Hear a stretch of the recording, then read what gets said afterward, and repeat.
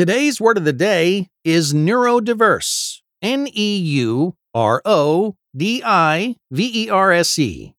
Neurodiverse is an adjective that means displaying atypical neurological behavior. A recent addition to the English language, our word of the day has been around since earlier this century when scientists were developing a deeper understanding of what made some people think and act differently than others.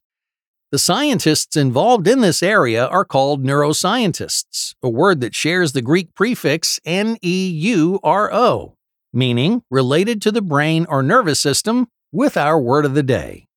The second half of neurodiverse is the word diverse, which comes from Middle English meaning coming from different ways. A neurodiverse person has a brain that works in ways that differ from typical people. Here's an example.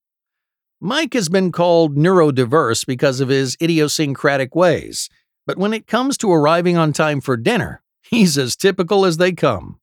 Once again, neurodiverse is spelled Neurodiverse.